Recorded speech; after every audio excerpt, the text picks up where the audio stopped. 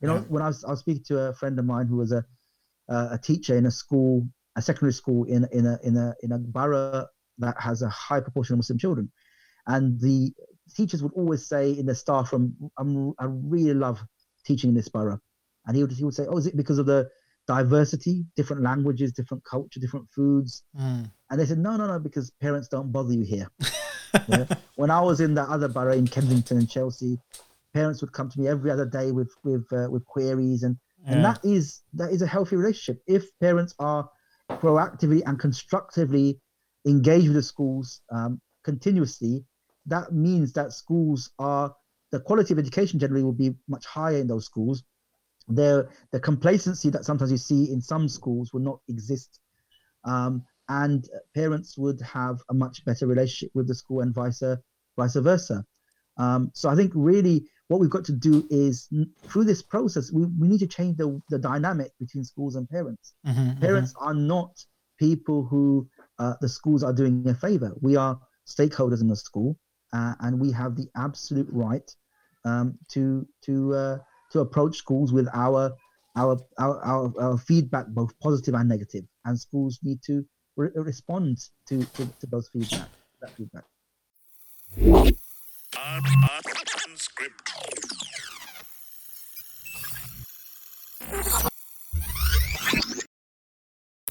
There's a lot of inaccurate information going around, being shared by parents. Here's what's really happening with sex education in schools this year. Assalamu alaikum and welcome to today's unscripted podcast, lockdown edition. Now it's September 2020 already, and guess what? Many of us have floating around in our minds that September 2020 something's going to happen. Something about RSE, SRE, LGBT, LMNOP, all of these different abbreviations are floating around our minds. Some of it is true, some of it is maybe a bit of controversy, a bit of sensationalism. So who better to guide us through this than our old pal, Yusuf Patel. Assalamu alaikum, Yusuf. Wa alaikum salam wa rahmatullahi wa barakatuh. Normally we do these fake salams, but it feels even more infuriating after we just spent half an hour testing your mic. But I know. If anyone from Rhodes watching, then consider this a bad review for you. So, first question is, what the heck is going on? Well, obviously, all parents are expecting that relationship education in primary schools and relationship education in secondary schools will be taught in all English schools from September 2020, from this month. And obviously, there's lots of disquiet, lots of angst and nervousness amongst parents as to what to expect and what to do. And I've been receiving lots and lots of invitations to speak about this subject, and lots of frantic calls from parents asking, "What do I do? And what can I do to try and either stop this or try and change the way schools teach this subject?" And so I think it's although we've been speaking about this for a couple of years, there's still the actual the word or the final word on how to respond to these changes has not really penetrated the masses. So inshallah, hopefully this opportunity will provide that platform to do so. Yeah. So you always remind me of so you are to SRE and sex education what people like Dr. Imran Qureshi and Qasim Rafiq are to the coronavirus. So those names don't mean anything to me. So I mean, they were like rock stars basically. So Imran Qureshi was, a consultant in infection disease. Qasim Rafiq is part of the team creating the vaccine for the coronavirus, right? So everyone was like, going to them, getting advice and guidance from them. So likewise yourself, you've been kind of called all over the country, doing a lot of tourism over the last few years, because even though you've been talking about SRE and sex education for like the better part of a decade with SRE Islamic, a little plug there, that was, before it became a big thing in most household kind of dinner tables and chat rooms and so forth. So recently everyone's been basically, calling Yusuf up and having them give presentation and stuff to their local mosques or Islamic schools or whatever.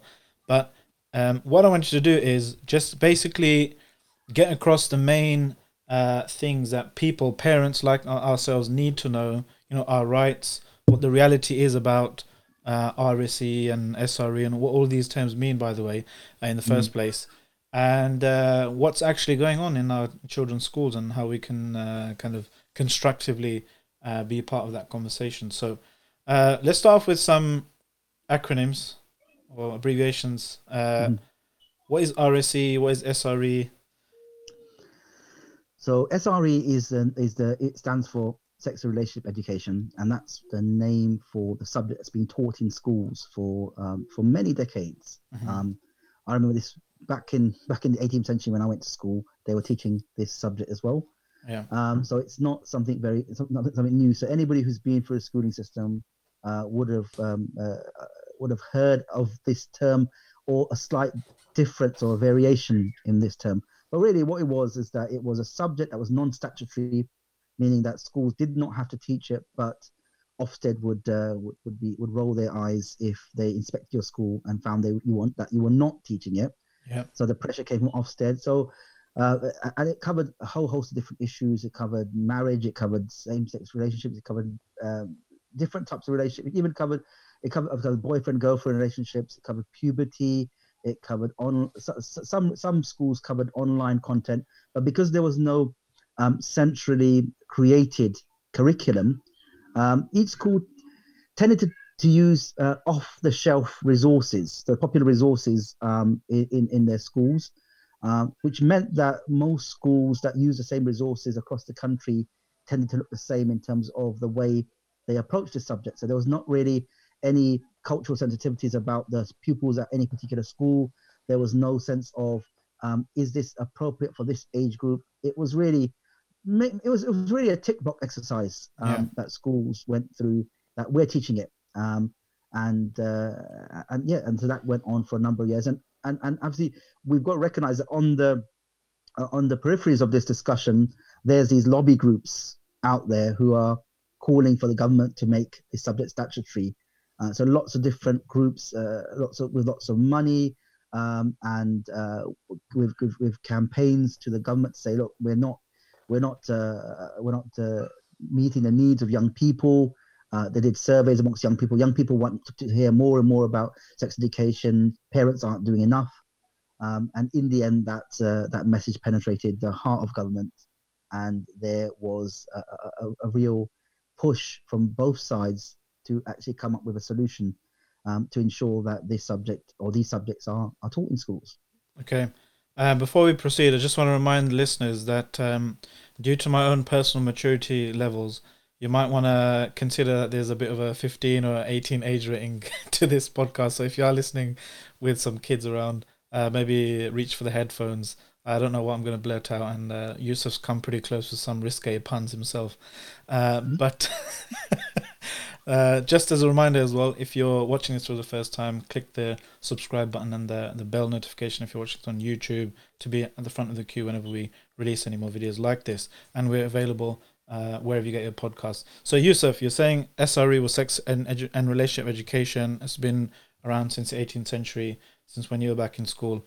And that now, is it accurate to say that's become statutory, or is it something else? What's this RSE we've been hearing about? So I think it's very important. Whenever we hear this a lot, people say, "Look, they're going to teach sex education in schools from the age of 5." That's what the headline stated. Headlines in a lot of newspapers, and that's what still some of the messages still get on WhatsApp groups. And whenever I have any of these sessions for parents where we discuss the intricacies of the changes, one of the first questions is, "They're going to teach my children from the age of 5, isn't it?" And that's not really accurate, because in primary schools still, even from this month, from September 2020, there isn't sex education will not be statutory in primary schools. The subject there's no such thing as statutory sex education in primary schools, but there will be a new subject called relationships education. That doesn't mean that there are no problems with this new subject, but just from the outset, that it was never envisioned or envisaged that this subject would be or would contain discussions around sex education. Yeah. Okay. So it's a bit of a maybe a sensationalist headline here and there to say, kids will be taught the details of sex education and so forth when they're in primary school. Yeah, obviously that doesn't mean obviously all schools, even though the statute. Wait, so the discretion of the school. Yeah, so all schools can still teach sex education, but that if they do so, parents have the full right of withdrawal, unlike with relationship education. Okay. Now, if you look at relationship education, and if you look at the basic requirements of this subject, there's four main topic areas, and these topic areas don't really go into any if they're tackled at the basic level of what the curriculum outcomes expect, there shouldn't be a problem. But the issue is, because these issues become a big ideological battleground, lots of schools with some ideological agendas may try and include aspects of concepts which are not directly included within the learning outcomes for relationships education. And that's one of the real concerns that parents have, and it is a legitimate concern. So we've got like echoes of those Birmingham protests in our minds. So that was like one or two schools that had caused a bit of a stir amidst the vast majority of schools in Birmingham. Not having that much of a problem, but those one or two schools, there was an uproar amongst the parents that the kids are being taught all this LGBT stuff, some ideological and moralistic kind of teaching about what is right and wrong rather than just simply what is. So that stuff is not part of the curriculum, you're saying. That is just some schools might be a bit, or some teachers might be a bit overzealous to spread their opinions or beliefs about certain things. I think I think a lot of the disquiet about the way these subjects are going to be taught comes down to the lack of clarity from government. Yeah. So when the government initially published the guidance, there was a certain set of rules which governed how these subjects are going to be taught. Chief amongst them was around LGBT. Yeah. I remember last year the government produced what they called a Mythbusters document, which sought to allay fears of parents around what will be taught and what won't be taught. So some of those elements, so they, for example, had a quote in there which said that if a primary school does not consider it age appropriate to cover LGBT content, there's no requirement to do so. So that's in a primary school setting. And so that reassured parents that actually there is a way in which parents, which schools do not have to teach the subject. Oops.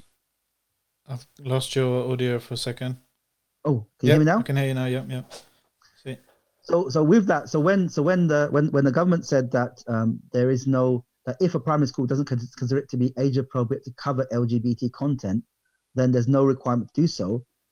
Parents felt that this is good. At least we've got some backing, some authoritative statement to point to, so that schools don't teach this to my children, because we don't think teaching about same-sex relationships or about even boyfriend-girlfriend relationships or anything related to relationships which are at the face of it or come down to sexual relationships between people and their sexual choices, that should be discussed with children at such a young age.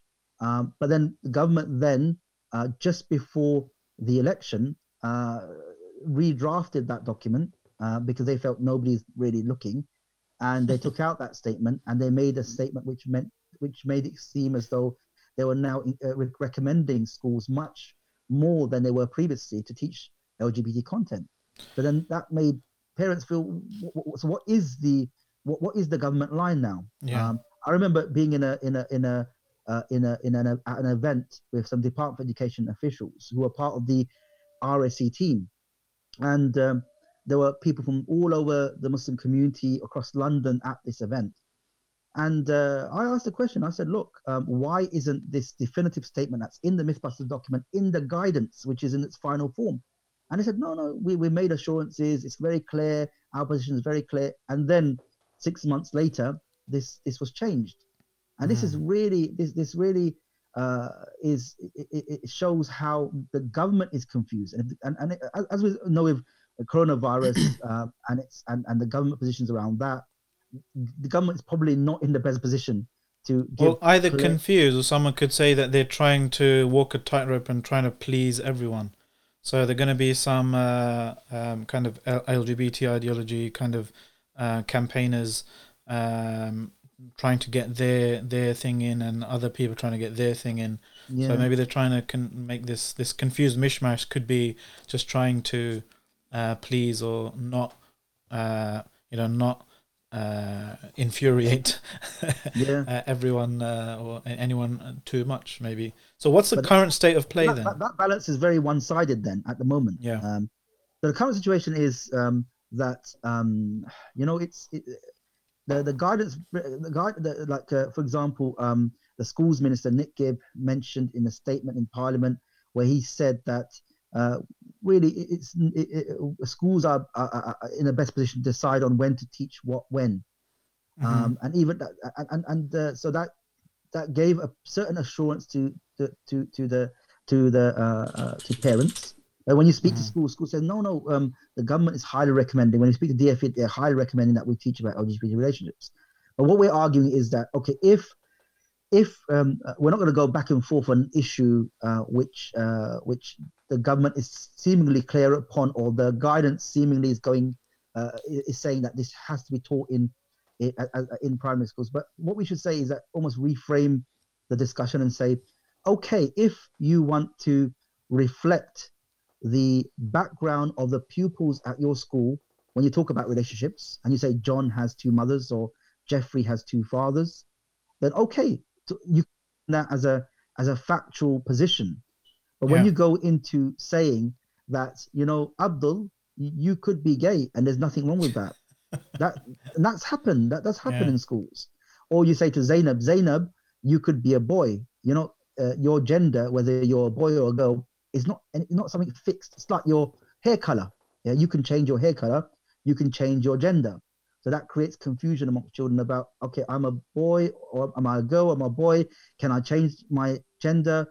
And so this is where almost teachers become gender activists in the classroom, which is not really what parents expect, and it's not something that will create a cohesion or a strong relationship between parents and the school.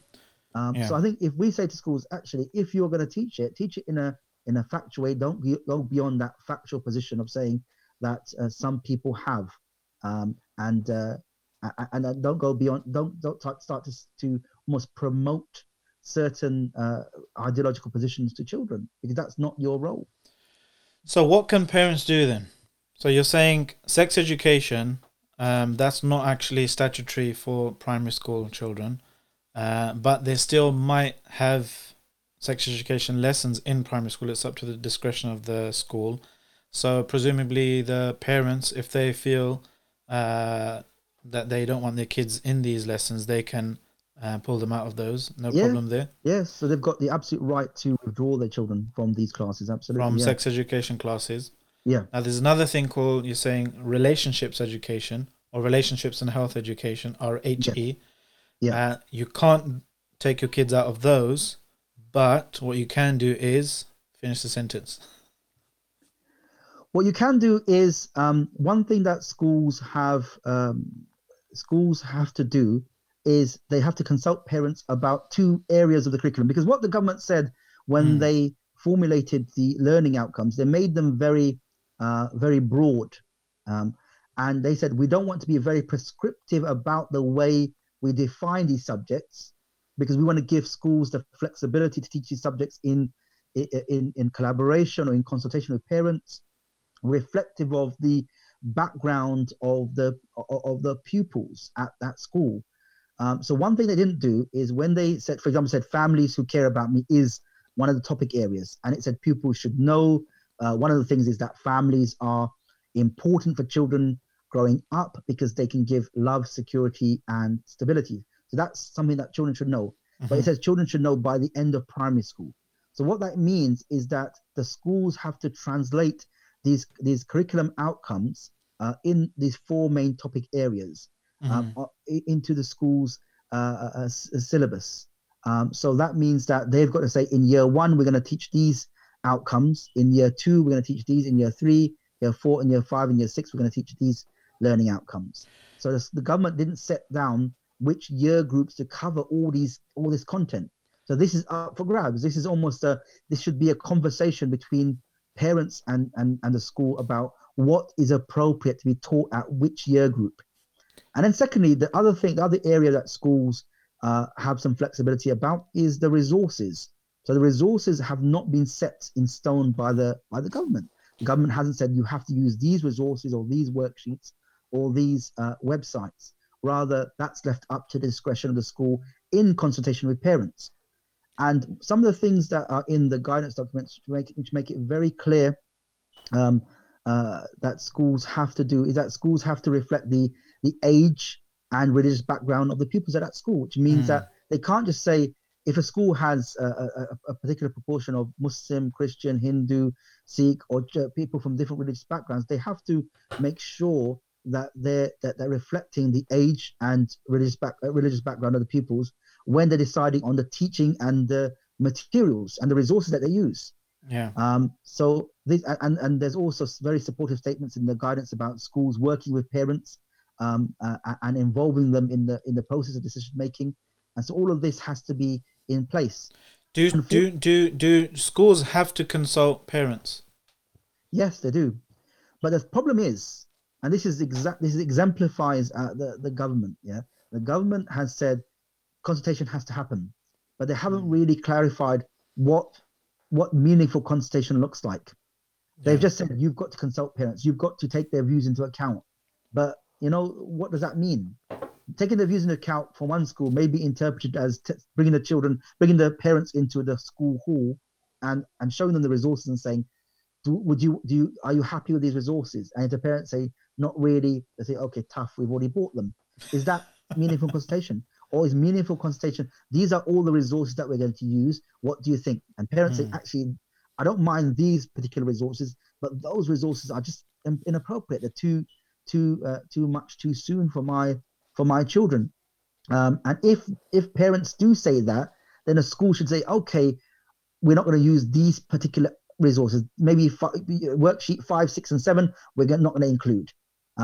But if what the school decides at the beginning of the consultation process is exactly the same to what they have in place at the end of that consultation process, then that means that there wasn't really a meaningful consultation process. You just rubber stamp box ticking exercise. So I think really what we're saying is to schools is that to avoid another Birmingham, to avoid that conflict which we really don't want and need in schools, because that creates a breakdown relationship between schools and parents. If we want to avoid that, then we've got to ensure that the seeds of those conflicts don't arise. And the seeds of the conflicts in Birmingham arose when parents felt that their views were not taken into account. And so we're asking for parents and schools to work together. I'm guessing that most schools probably are too busy on running the rest of the school to worry that much about the exact resources and so forth, and they're probably happy to just accept any resources or worksheets or whatever that any organization happens to take the time out to make for them, and can sell to them or give to them for free. But there will be some people who are quite passionate, quite ideologically kind of motivated to impose certain social constructs or moral kind of positions on students, right? Obviously, that school in Birmingham comes to mind. That No Outsiders, Andrew Moffat kind of, the desire to civilize the brown children, the desire to, and linking it up with prevent and extremism and imposing British values and so forth on these kind of backwards inferior cultures and stuff. So there will be some people like that who want to kind of proselytize and kind of civilize and enlighten these brown or foreign kind of backwards kids from backwards families and enlighten them and stuff. But I suppose you need a different set of approaches for when there is somebody like that in the school and when there isn't, right? Because if you take I'm assuming if you take a kind of an unnecessarily adversarial approach with the school, they might think, what's this all about, and this is a bit, overreacting and so forth. Likewise, if you take a softy approach with somebody who is, generally, espousing racist and Islamophobic kind of logics, then it's not a correct match. So I think the thing that parents have grown to know now is if your child is in a school, you have to, if you care about the child, you have to be involved in that school to some extent, and have to have that communication with the school leadership team to some extent or the other. Now, if you haven't so far for whatever reason, maybe you didn't know what to do, maybe you didn't know what your rights are, maybe you didn't know that this stuff is happening behind the school doors, what can parents do to exercise their rights to have a good, proactive relationship with their children's school? What is accurate, what is realistic for them to expect from that, and unrealistic to expect? Yeah, so I think that's a very important point, that in terms of generally when parents, if parents only approach schools when they've got a complaint or an issue with the school, it's a human thing. It's, we sometimes we don't see that, we don't see head teachers as human beings we don't see them as having almost if, for example, we've got a friend and that we only approach that friend when we've got problems, there'll come a point in time where that friend will say, "You're just using me. You just come to me with your problems. You don't. It's not. There's no give and take in this relationship." Yeah. Or if we just want to invite you to a podcast and use you all the time. I didn't want to bring that up, but yeah, I think this is about human interaction, about relationship building. Yeah. If you're a parent who volunteers when it comes to taking children out on trips, if you're a parent who gives positive feedback to a school when they've done something good, then when you come to a school and say, actually, I'm a bit concerned about this particular area, can we have a discussion? More often than not, the head teacher, oh, this is a parent who's really involved in our school. Yeah, let me take the time to actually speak to them. Yeah. We don't say that's a prerequisite for a relationship, but if you want to influence a school, then you've got to be involved in the school at different levels. If you're a governor at the school, more than likely, if you're involved in the governing position at the school, when you approach the head teacher, they'll listen to you more. But so I think as a long-term strategy, we've got to be much more involved in schools, not just because we want to get into schools, but because our children are there. We are stakeholders of the school. We should be proactive stakeholders in schools. Yeah. In terms of when you approach schools about this issue, one thing I would say is that parents will always say, "Have you got a template letter for me to send?" And actually, template letters are the worst things to send. Yeah. If you send a template letter as your first interaction with the school, sometimes it will be disregarded or you'll be pigeonholed. Yeah. If you just pick up the phone and say, "Look, I want to have a quick word. Either obviously, can I come in to see you, or if coronavirus doesn't allow for that to happen, can I just have a Zoom call with you, or can I have a time when I can call you and have a word over the phone?" I think that will be. Is that with the head teacher or just any teacher? The head teacher. Most teachers in the school don't have decision-making powers around the policy or around implementation of these subjects. Yeah. So it's best to speak to decision makers. Decision makers in the school are generally going to be the head teacher and the chair of governors. Out of all the governing body, they're the two who will really sit down together and most often than not draft things out and then take it to the general governing board for ratification. So we need to get involved, get to the levers of power in a school, and that's the head teacher and the governing, the chair of governors of the governing board. So imagine if I'm a head teacher now, right? You're a parent of a child that goes to this school. What would you say to me? I would say, okay, I've heard a lot about relationship education. That's statutory in all schools. My name is Mr. Principal Singh. Mr. Singh. My name Sir is Singh, actually. My high, just as a tangent, my high school Drayton Manor High School, Brep Brep. Our principal was Pritpal Singh, Sir Pritpal Singh. Mm. Yeah, so he So, really Mr. turned the Singh, school around. I'd say, Mr. Singh, my name is Yusuf. I'm the father of Ahmed, who attends your school. First, I'd like to say I'm really pleased by the quality of education at school. I know I don't say enough, and parents probably don't say enough to you, but we really are very appreciative of all the things you do for our children. So I just like to take the opportunity to say thank you. And secondly, obviously, I've heard a lot of whispers around relationship education that's going to be taught in all schools from this month. And I understand also that the Department for Education has allowed for schools to delay the implementation of this subject because of coronavirus up to the summer term of 2021. So I wondered whether you could have a brief conversation either now or a little later about your plans to consult parents, because I'd really like to get involved in that consultation process, because I'd like to be involved in my children's education. Okay, let's talk now. Are you a homophobe? Okay. Why do you want why don't you want little Ahmed to know about little Jimmy's two mums? No, I think I'm really more interested in the process of getting parents involved in deciding how and when these subjects are going to be taught. So I'm really interested in what you've set out as the official processes by which you're going to consult parents around these subjects. Okay, I don't know what he would say. So what I think really what we need to see is that lots of schools are used to teaching these subjects in a particular way, and the way that they consult parents is generally a very tick box exercise. And I think sometimes we've got to be involved in trying to change the culture around those relationships, because if they've always done things in a particular way, usually they'll continue doing that.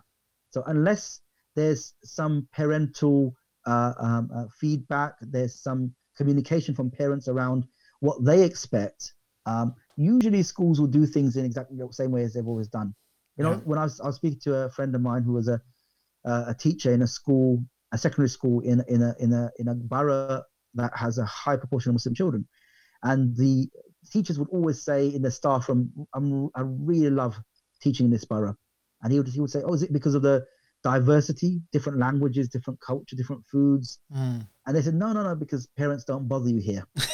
Yeah? When I was in that other borough in Kensington and Chelsea, parents would come to me every other day with queries, and that is a healthy relationship. If parents are proactively and constructively engaged with the schools continuously, that means that the quality of education generally will be much higher in those schools. The complacency that sometimes you see in some schools will not exist, and parents would have a much better relationship with the school and vice versa. So I think really what we've got to do is, through this process, we need to change the dynamic between schools and parents. Parents are not people who the schools are doing a favor. We are stakeholders in the school, and we have the absolute right to approach schools with our feedback, both positive and negative. And schools need to respond to those feedback. Okay, good. So, what have you seen or heard parents kind of attempt this and kind of fail and not get where they wanted? What do they do if they're not getting anywhere, or if they're not, they feel that they're not being heard by the local school? So firstly, some of the reasons for not being heard, sometimes it is the way the parents approach it, and other times it's the entrenched positions of the leadership team of a school, who are hell-bent on teaching a subject in a particular way, even though they have flexibility to teach it in a different way. When parents feel as though schools are not listening to them, they will start to work with other parents. They'll get petitions going. They'll start. Sometimes they'll start getting the media involved in their campaigns. Other times they'll speak to the local MP, local councillors. They'll try and put some pressure upon the school to be more constructive in the way that they involve parents. But I think, parents in these situations, you're playing the long game.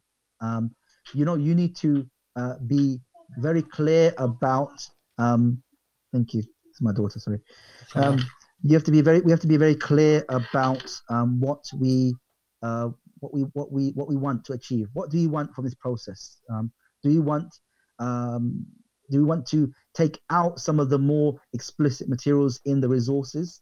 Do we want to delay some of the conversations to much later years? If we're clearer to schools about what we actually want, then we can maybe start a process of coming to a conclusion about what the school is willing to give and what it's not willing to give as part of that process. I think sometimes when parents go to schools, they will say, and I think that a lot of the issues, and I would say to people here, is you really think twice before you share a WhatsApp video. Yeah. Because some of these WhatsApp videos, apart from Islam Truancy ones. So some of these videos are talking about realities in different countries. So there'll be American video. There's an American video going around where people are saying this is what they're teaching in schools. Now, once there was this. I remember there was a book going around. My Chacha is gay, isn't it? And that was from Canada.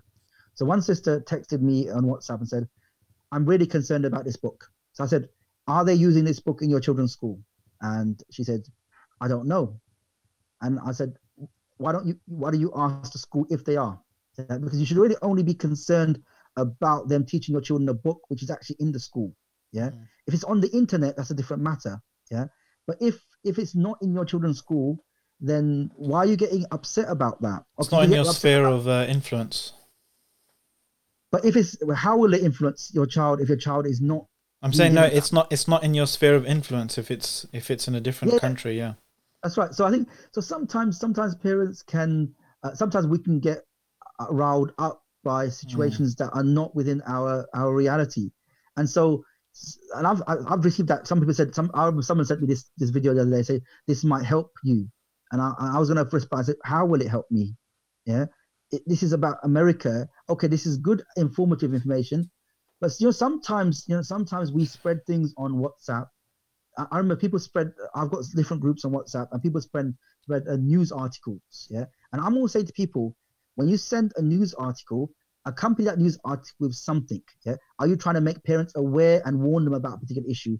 Are you saying that parents should boycott a particular brand because they are taking a particular ideological position? What are you asking parents to do with that? Or are you just creating that fear that parents have that eventually leads to those parents who say, what's the point? There's no point in doing anything.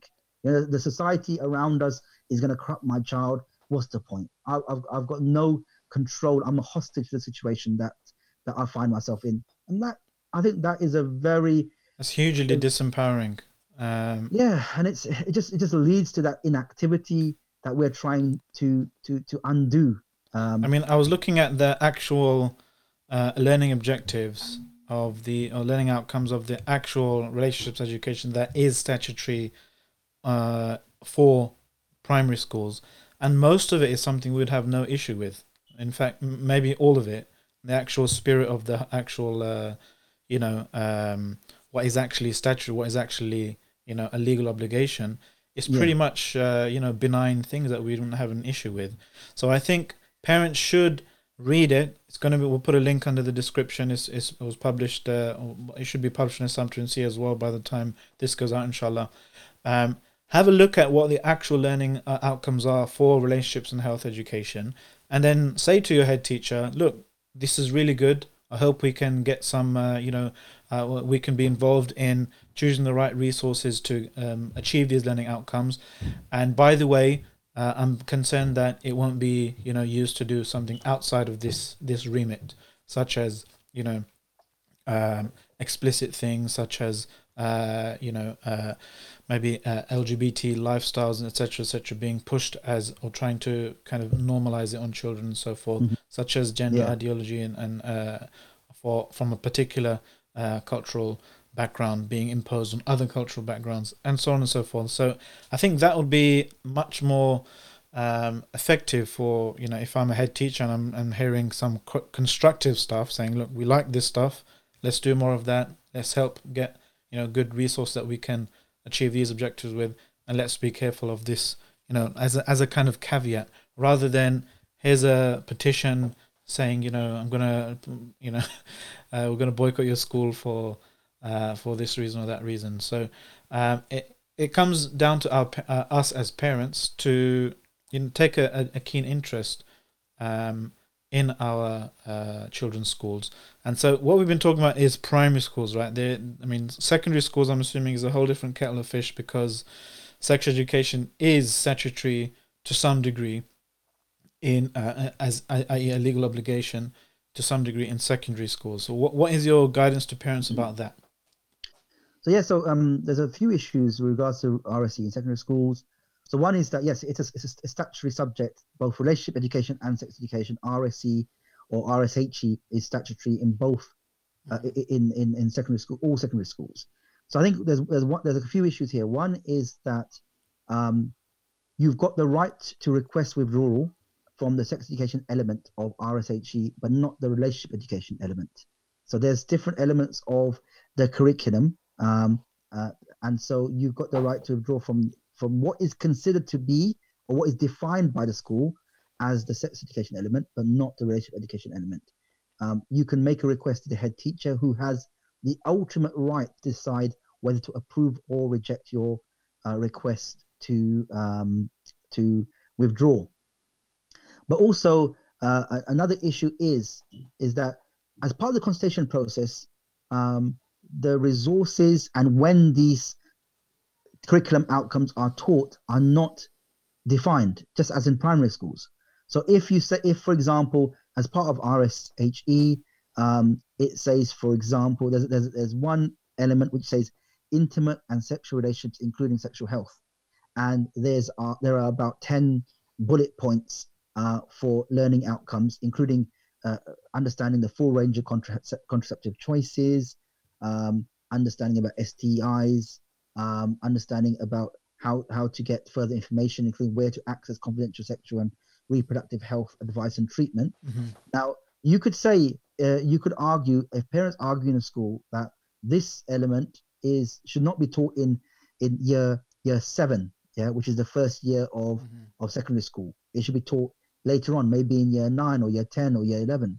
It shouldn't be taught at the beginning stages of secondary school because it's not appropriate for it to be taught at that stage. So you can make a case for it to be delayed until the later years, and then also you can, when the consultation happens, you can input on the choice of resources and how this subject is going to be taught, so that you can maybe make some get school to make some changes in relation to how they propose that this subject is going to be taught. Let me play a bit of devil's advocate here, right? Because a lot of people involved in education and in schooling and in counseling and stuff, they mentioned that unfortunately Muslim students aren't completely safe from this, that children are getting younger and younger before their first sexual encounters, and it might be one of those sensationalist kind of headlines, but I have heard some people say involved in education, that it's involved in kind of Islamic mediation services. So when Muslims bring their children when they have issues to try and resolve and get some Islamic advice, they are saying that there is a dangerously widespread and increasing problem of sisters in particular being taken advantage of by boys, or boys and girls, at school at a younger and younger age, experimenting sexually with one another, or getting involved in haram relationships. So isn't it in the child's best interest to introduce them to these things as early on as possible in year 7? So I think in terms of it is absolutely the case that that our community is not immune from early sexual activity, from sexual relations outside of marriage. But the thing is, there's recent findings. I think sometimes people base these things on anecdotal evidence, but there's no evidence to suggest that the age of sexual intercourse amongst young people is getting much younger. So you may hear the horror stories of someone at 11 or 12 getting pregnant, but these are really exceptional circumstances. These are not. It said about a third of young people have sexual relations before turning 16, and most have had sexual relations by the time they were 18, and half had done it by the time they were 17. So so sometimes these horror stories or these anecdotal pieces of information are not an accurate reflection of what the situation actually is. But that doesn't mean that it's not a situation that we need to also deal with. Yeah. So I think one of the issues is that whenever I speak about this subject, I don't just speak about the rights, parents' rights in schools are this, and this, but actually I say also, and it's really important to emphasize this, what are our responsibilities towards our children? Why is it that who are our children going to talk about these issues if they're not going to their parents? Where they're finding out information about these issues? If we don't provide opportunities or avenues within our communities, whether it be through parents or other safe spaces where young people can have their questions dealt with, then we're storing up a whole host of problems whereby our children will go to other places to find out this information. And sometimes the case is that our children are leading double lives. They're living one life at home and one life outside of the home. And so what we've got to do is really, as parents, start to deal with this. And whenever I go to different places to speak to parents, lots of parents will say, what can you do to do this? And actually, it's like that Kennedy quote, isn't it? It's not what you can do, what America can do for you. It's what you can do for your country. It's not what other people can do for your children. It's what you can do for your children. Because the primary responsibility for raising our children rests with us as parents. And we've got to start changing that outlook. For too long, we've almost subcontracted that responsibility out to the imam of the masjid, the madrasa teacher, the school teacher, and others within our community. And we've got to start taking responsibility for ourselves. Now, of course, there needs to be people who support parents in raising their children, but the primary responsibility and accountability rests with us as parents. Yeah. So I think definitely we need to find ways in which we deal with this, but it has to be on our own terms. So we can't just say that children are not finding out this information, so let's give them information from a foreign values perspective. Rather, let's deal with this issue ourselves. Let's try and find ways in which we can convince parents that it's in the best interest of themselves and their children that these conversations are had in the home, and it's no longer a taboo that these discussions are had in the home. And you're helping with all these resources via SRE Islamic, I presume. Yeah, we look at actually, because I'm looking at producing, and I've started to do some research to do. I've got lots of books from different perspectives on how to discuss these issues with children, and really, I think what I'm trying to create is a resource that not only just deals with the branch topics around issues of how do we deal with issues around same-sex relationships or perspectives around same-sex relationships or about boyfriend and girlfriend, but also starting from the fundamental perspective of saying to young children, because what is getting them firm upon an understanding of who they are as Muslims.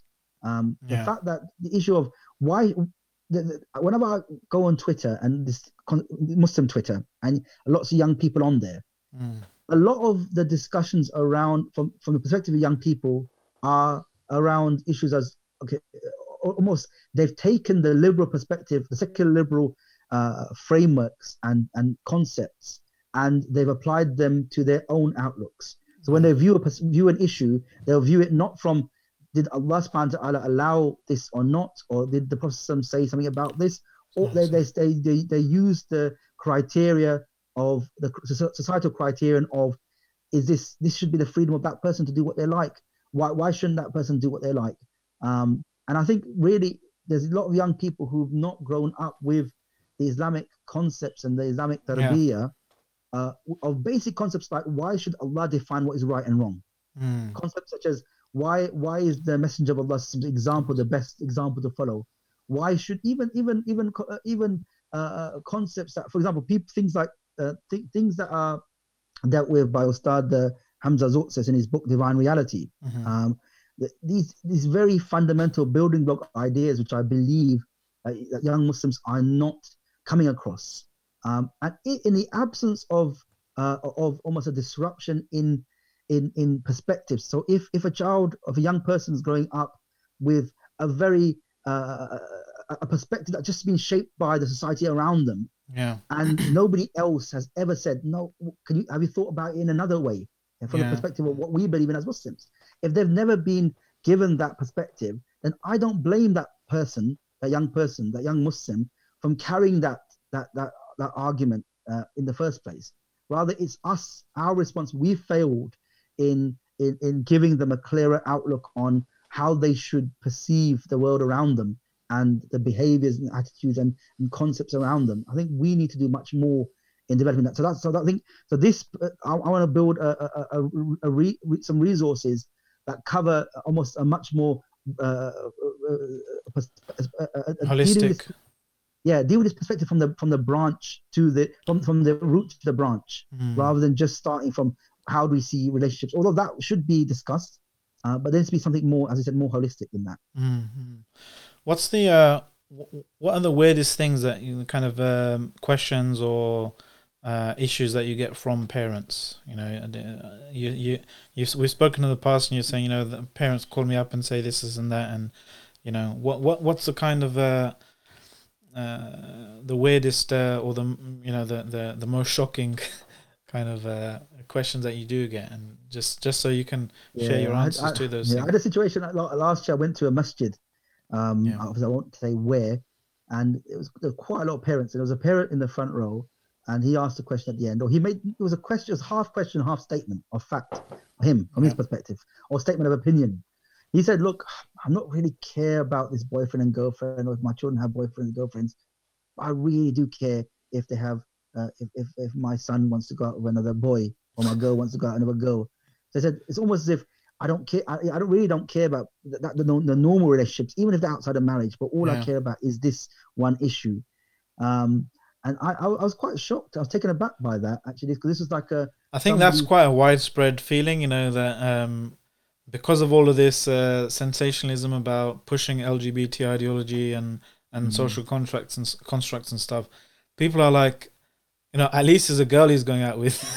Yeah, that is. So the bar has kind of really been low. That's a real problem in itself, because that's because that we're saying that we're trying to say that some aspects of zina are okay, and others are not. Some manifestations are okay. But also, I remember once a mother called me, and she's quite distraught. She'd been divorced from her husband for a few years, and the father had been taking the children out. And one day, I think it was about the children were 6 and 8.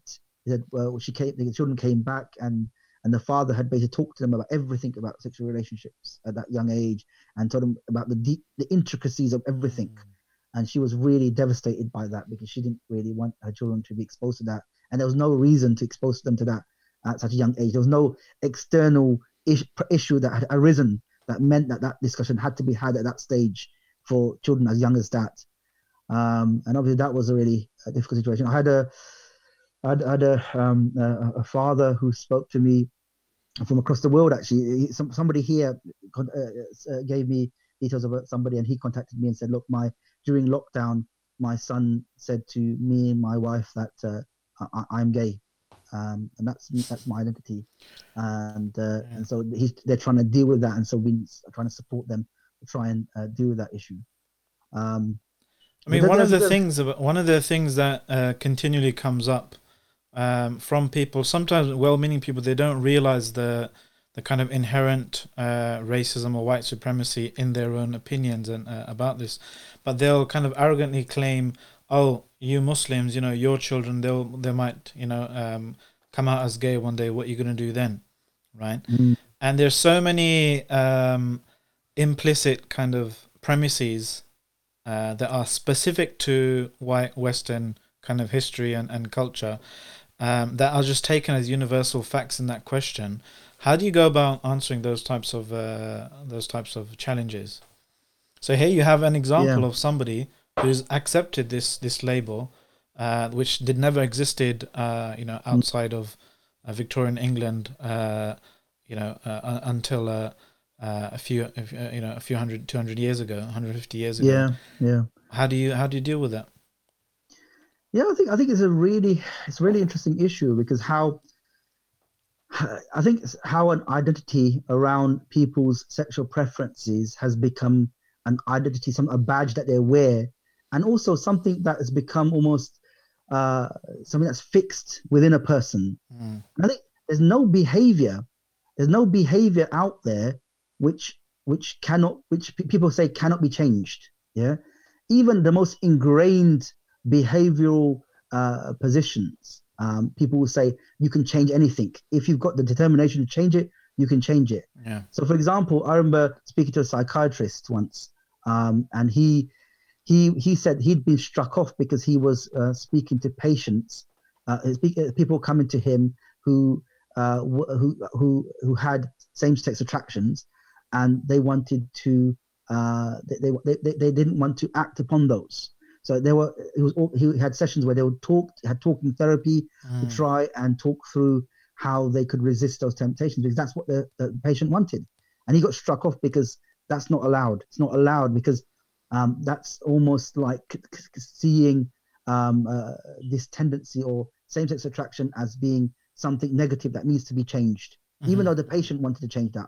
I know a lot of people within the Muslim community who say, look, I've got same-sex attraction, but I'll never act upon it. I remember I spoke to an imam once, and he said, look, I had a HIFS program, and there Yeah. was a young Muslim boy who came up to me. He did half the Quran. He was leading Salah, and he said to me, look, he confided in me and said, look, from the young age, for the last few years, actually, I've had these attractions for other males. Yeah, and I know this is forbidden, and I'll never act upon it. Yeah, Mm. but I just want to let you know this is what I'm feeling. And he said, look, what I did with this boy was I made him lead the salah from then on. Yeah, to say to him, look, your position, it's like any other desire. If you have a desire that you want to fulfill that contravenes the commandments of Allah subhanahu wa ta'ala, and you actively resist that, that should be something that we applaud, something that we Yeah. should be Yeah. happy about, not something negative. Unfortunately, sometimes in our community, when someone says, look, I feel this, I have this feeling, yeah, and we almost by our reaction entrench that as an identity. Yeah. So we will say, how dare you become Gomelut? How dare you become a Khusra? Yeah. We use all those words about people who have same-sex attractions, and then we lead them into a situation where there's a potential to help them. And I know that I remember there was a discussion group where there was hundreds of people who had same-sex attractions, and they were helping each other to try and overcome those Yeah, I Muslims. read something on Muslim Matters many years ago, written by someone from a Mhm. website called Straight Struggle or something. Yes, that's right. Yeah, So I mean, it happens. The thing is that, and that's where culture comes in, right? So according to two different cultures, if the same person, same boy or a child, for example, he let's say that Yusuf and Roger or whatever, right? Mm, They're in two different cultures, two different surroundings, and the same thing happens. The same initial either wiswas from shaitan or a firing neuron here and there, and they begin to feel curious about same sex, attracted to, mm, or looking at someone on the same sex and then attracted, impressed with or attracted to someone on the same sex. So in one culture, let's say Roger, in the white Western kind of liberal paradigm, he's going to be jumped on and said, "This is your label. This is who you are." All of the epistemology of closet and coming out and that kind of, this is part of your identity, and it's going to reinforce things, right? mm, Those even from a neurochemical kind of pathway, what was uh, chemical, a neurotransmitter being dissipated in the and dissolved across a few synapses. When it's repeated enough, it becomes architectural. It becomes, especially when the child is young, brain plasticity, that becomes he or she is able to alter the brain's kind of neural kind of mm, architecture that way. So that, and that person, it's like walking along a path, some grass. If you walk along it enough times, it turns into a path, right? It becomes permanent. So what was characterized yesterday as transient, as subject to diffusion and dissipation, is now characterized by something solid and permanent, right? mm, If you look at Yusuf, on the other hand, he might have had the same initial stimulus, the same initial input, right? But because of the culture, because of the discourse around him, he just shrugged it off as, maybe he might have said a waswas from shaitan. And pretty much that's it. He might, if he dwells on it, if he's labeled a bit more, then he'll have a bit more of a struggle kind of recognizing and relating to that, trying to reconcile that with his deen. If he's unable to recognize the cultural kind of constructs that are being imposed from outside, if he lives in, for example, a Western society or a westernized society, he might not see it straight away. He might think these are just facts. This is who I am, rather than just some. I am actually Yusuf, but this is just something that happened to me.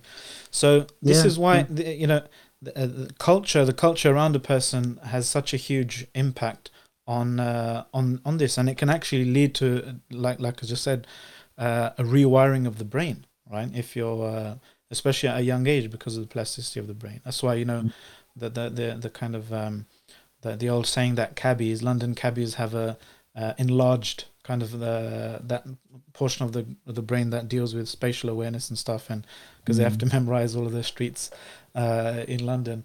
So likewise, if somebody is reinforced with, this is your identity, this is who you are, this is something real outside of the mind, when it's not, it's just something which is a social construct imposed by society. And now society is, many people and thinkers are recognizing this, that it's just social constructs. It begins to make something permanent and leave an imprint on a child.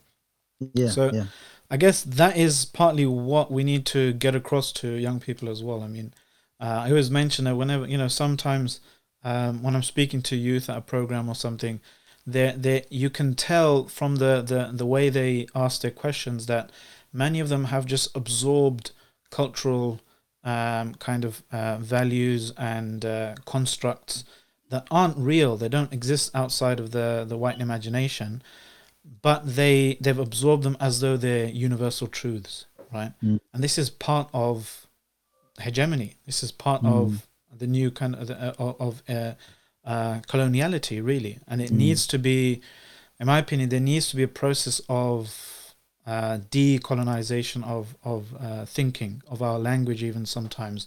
If just using these terms as though they're discrete categories, gay, straight, lesbian, homosexual, heterosexual, pansexual, whatever that is, right? As though they're, because, even if somebody accepts and absorbs these labels and begins to champion these labels, it's not something that science, it's not something that in empirical reality cares about much, because it's something that cultures have come up with, people have come up with, to agree on, let's call this thing XYZ. It's like money, right? Money, it's like somebody trying to investigate the empirical reality of so-called sexuality, heterosexuality or homosexuality. It's like somebody trying to analyze, what is this? Look at the atomic structure of this 50p coin. What makes it worth 50p? It's absurd, right? It's just a cultural effect that people have gotten together and said, let's call this half a pound. 50 pence. One of the things I remember hearing, along this vein, that there's no such thing as homosexuality or heterosexuality, these types of things, outside the mind. Because even if somebody is, claims that they are homosexual, that is their full kind of their identity and so forth, there are 100 million sperm cells within that man right now, fiendishly looking for an egg to fertilize, right? So we have to sometimes separate the empirical, what is the actual observable and testable facts, from the values and the kind of moral and cultural kind of conversations. And I think the problems occur when, and this is the feeling I got from the Birmingham parents when I spoke to them, and that is when moral and kind of values-based and social kind of issues and constructs were being imposed on children as though they were facts, as though as this is science, right? When science doesn't care what what social constructs or what kind of morality you choose to live your life by, because science is just talking about what is there, what is reproducible, what is testable in an empirical sense. And I think also the very good points. Also attached to that is this idea from the secular liberal perspective that nothing should stop you from fulfilling your desires. Why should it be that why should religion stop you from fulfilling your essential desires? Because that's just going to make you unhappy, and happiness is about fulfilling your desires. So basically, so it's like almost as if they consider to be they first of all, they look upon religion from their Westocentric view of religion, that it oppressed the masses. But secondly, they believe that no one should decide on what you want, how you want to live your life, and nobody should interfere with that. Apart from maybe the law, but even in the social aspects, there is very little law now around sexual proclivity, sexual interaction. Obviously, there's still some issues around sexual relationships with animals and children, which are prohibited. But besides that, there are very few rules surrounding that. And so this is ultimately what's going to happen in a society where people say that that religion should no longer guide how you live your lives.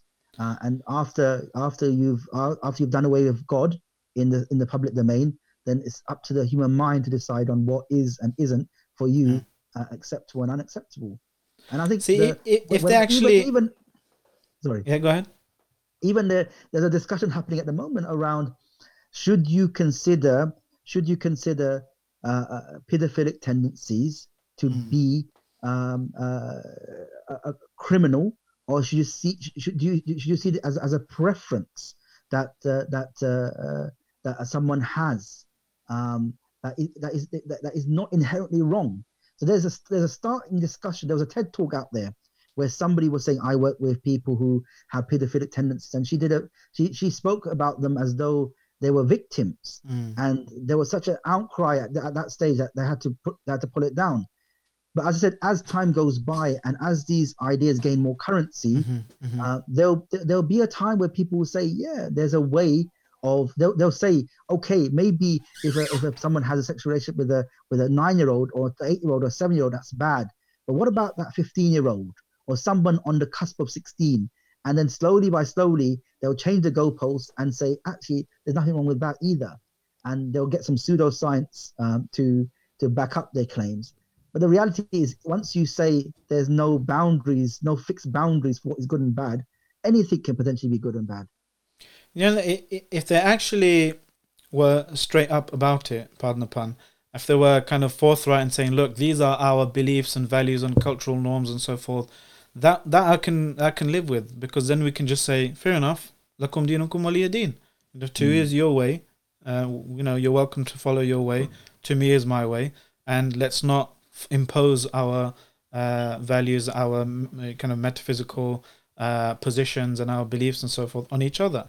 And the problem comes is when one, as what is happening in some areas now, one group or one kind of social or ideological position is, with utilizing every lever of state power, unfortunately as well, imposing those beliefs, those moral positions on others. And what's even more insulting and arrogant is imposing them as though they were universal truths and facts and science and empirical reality, when they're sadly unable to differentiate between the two. So I think one kind of angle that should be pursued and pressed upon is to let the for want of a better word, the white liberal, the kind of the European, the peak of evolution, right? The European male, white man, let him or her help them recognize that your beliefs are not, universal truths about the universe. They're not, they happen to be cultural effects. They happen to be, results of your history, Yeah, of yeah, lots of your cultural background and your various philosophers and political movements and so on and so forth. yeah, yeah, yeah, Their yeah, beliefs. It's not like you can claim that you discovered it in a lab somewhere, because science doesn't care about your beliefs. Science yeah, doesn't say there is, or talk about sexuality as though it's some kind of somatic fact about the body. Sexuality is something just people have labeled based on these kind of a wide array of practices based on a previous history, right? yeah, Many people have written about this. So getting the other side, so to speak, to actually recognize the fact that their positions that they regard as, universal and applicable to all peoples and to be imposed on others, getting yeah, them to recognize that these are actually my cultural positions that I inherited from my forefathers. That would be a win, I think, or a good kind of aim to get people to wake up to that, and that then we can have some maturity in how to actually coexist and live with other people. yeah, yeah. Yeah. Well, I think in terms of there's a strange thing that in schools they're arguing that, and I think one of the arguments from Birmingham was that the issue is that in order to treat other people with respect at a younger age, their different lifestyles need to be much more normalized so that you treat people well. But that's really that's a disingenuous argument because none of us ever uh, none of us ever went through these classes at school, but when we went in our workplaces, we found people who have um, different views and opinions that we completely disagree with. People who are Yeah. atheists, people who are drinkers, people who are in same-sex relationships, and we managed to work with them, and there was no major problems. How was that? How did that happen? Did it happen because we went to classes, or because we knew we could divorce disagreeing with somebody's lifestyle choice or their perspective about life from the day-to-day treating somebody who's treating someone as a human being? Yeah. Um, Yeah. and so I think I mean, it's the Birmingham people, the parents, that they're a testament to this. They Andrew Moffat, who was the author of those books that caused the controversy, he was working there for years, and they had no yeah, issue with him. He identifies as gay, and yeah, they didn't say get rid of his teacher. It was only when they perceived that he stepped over a boundary and began to impose his ideological and moralistic kind of perspectives yeah, on yeah, yeah, children, that's when they started to cause a fuss, and yeah, when they yeah, perceived that they weren't being respected and kind of and spoken down to, so to speak. So yeah, yeah, that's a very important point. And every Muslim growing up has this understanding that there are Muslims and there are other people who aren't Muslims, and this is yeah. what we do. This is what they do. That's They right. might Yeah, eat the bacon sandwich in the school canteen, but you don't do that. mm, They might do this, you don't do that. They might have boyfriend girlfriend relationship. You're not supposed to do that. And there's no kind of injustice or anything perpetuated from that perspective. But I think it's a realization that um, there's no ontological reality to these positions that are being spread as facts. yeah, Like certain things about ideological positions about sexuality or gender in some cases, because some people recognize that there's no ontological reality, there's no empirical fact to that.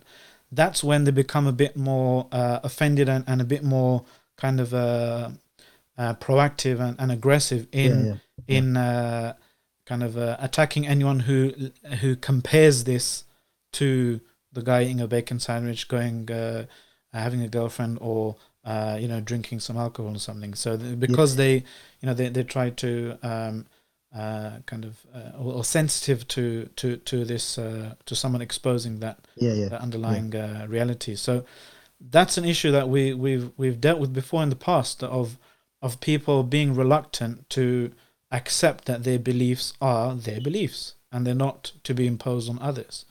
And the irony in all of this is that it's the Muslims who are actually calling for more tolerance, genuine tolerance of difference of opinion, and different beliefs to be kind of given their space.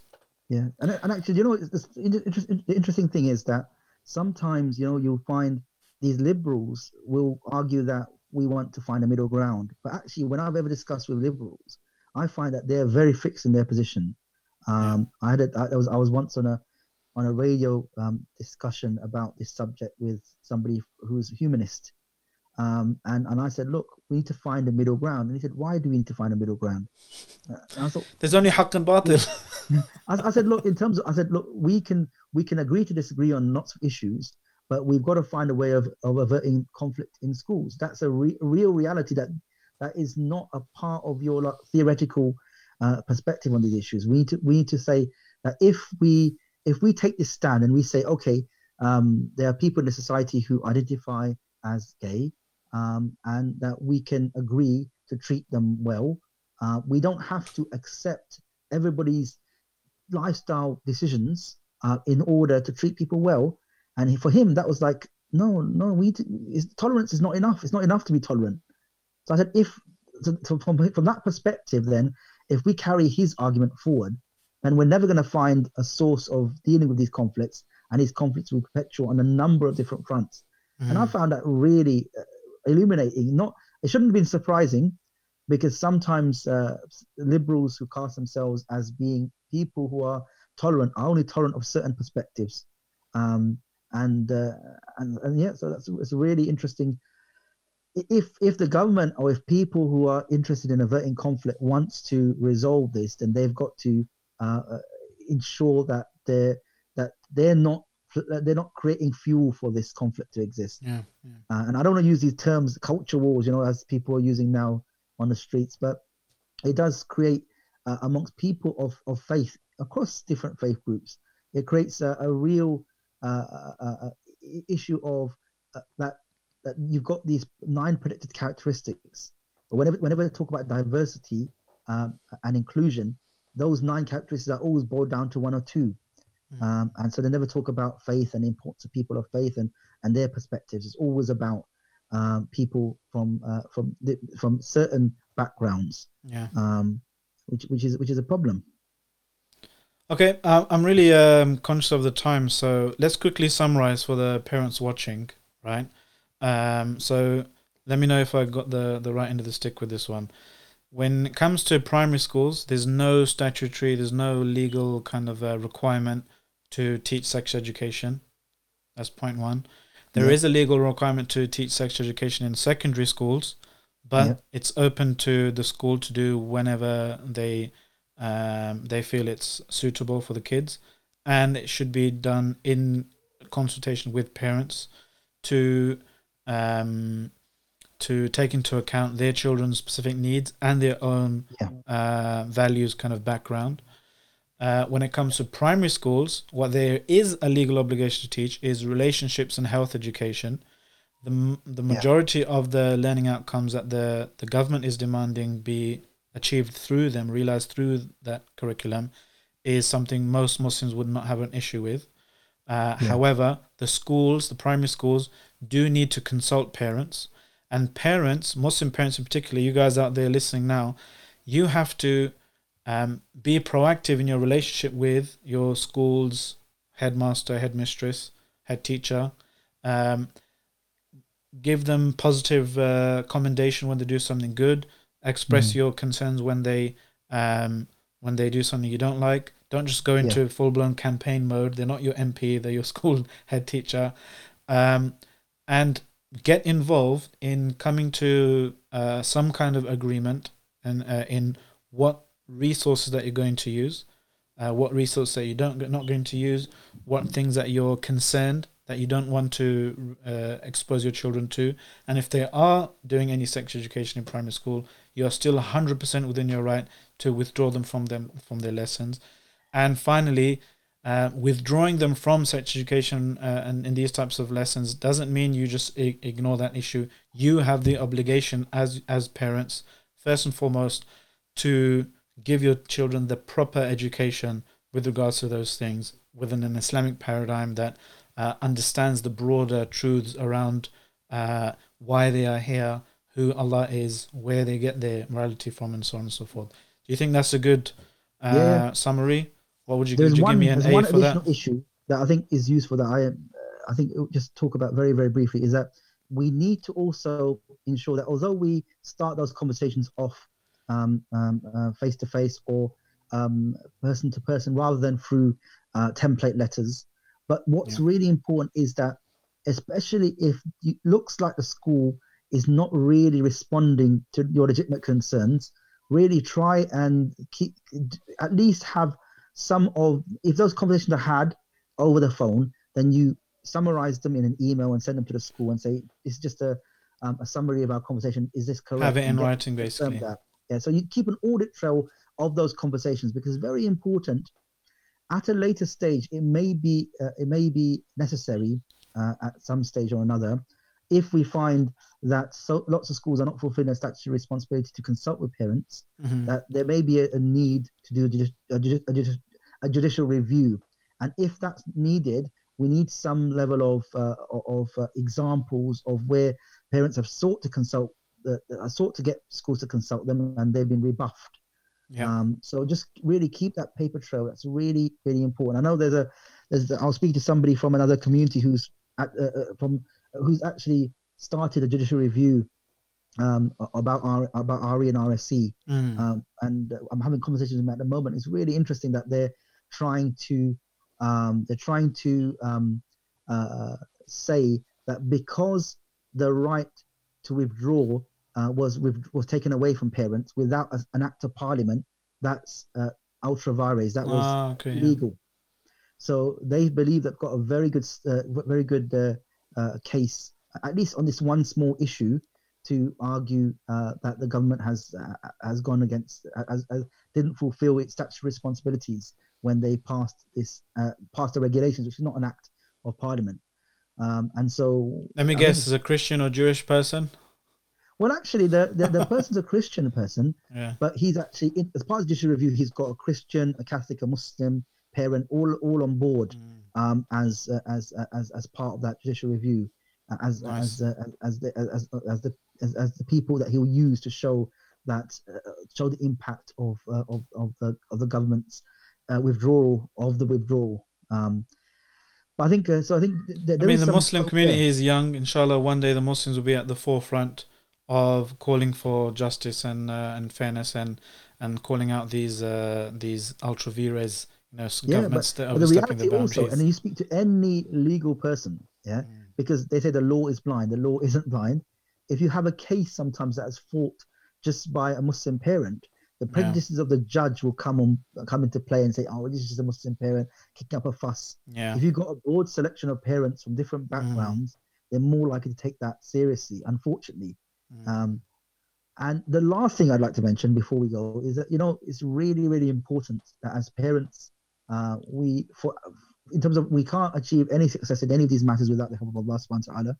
So the last thing is really make dua. Make dua if you want to achieve success in terms of in what you're doing in schools. Make dua, ask Allah subhanahu wa ta'ala for his help and support in doing what you're doing, and especially ask Allah subhanahu wa ta'ala for support in raising our children, making sure they remain guided, making sure they stick firmly upon this Sirat al-Mustaqim, that they're guided to remain Muslims and worshippers and people who obey Allah subhanahu wa ta'ala in everything that they do. And I think that's really important. Sometimes we focus a lot on the material means, but we forget about who's actually in control of everything and why we need to ask Allah subhanahu wa ta'ala and not just concentrate and focus on our own efforts. Excellent. Jazakumullah khairan. Really appreciate it, bro. Thanks for joining. And Jazakumullah khairan to you at home for watching, tuning in. If you made it to the end of this podcast, congratulations, you're awesome. Don't forget to check out Yusuf's SRE Islamic. We'll put some links in the description, inshallah. Donate to the organization, help them make more and more excellent resources for us all. If you want to take our relationship to the next level, don't forget to subscribe. If you like this podcast, give it a like and a share. Share it with your friends. Let us know in the comments any bits in particular you agreed with, disagreed with, and we'll have a read of them later, inshallah. Just another reminder, we're available wherever you get your podcasts, so Apple, Spotify, Google, all that good stuff, Castbox as well. And you can of course listen when you're driving, looking after kids, or cooking, cleaning, whatever, all that, exercising as well. stay fit. Yeah, from me and the Islam 21 team, excuse me. Assalamu alaikum wa rahmatullahi wa barakatuh. Unscripted.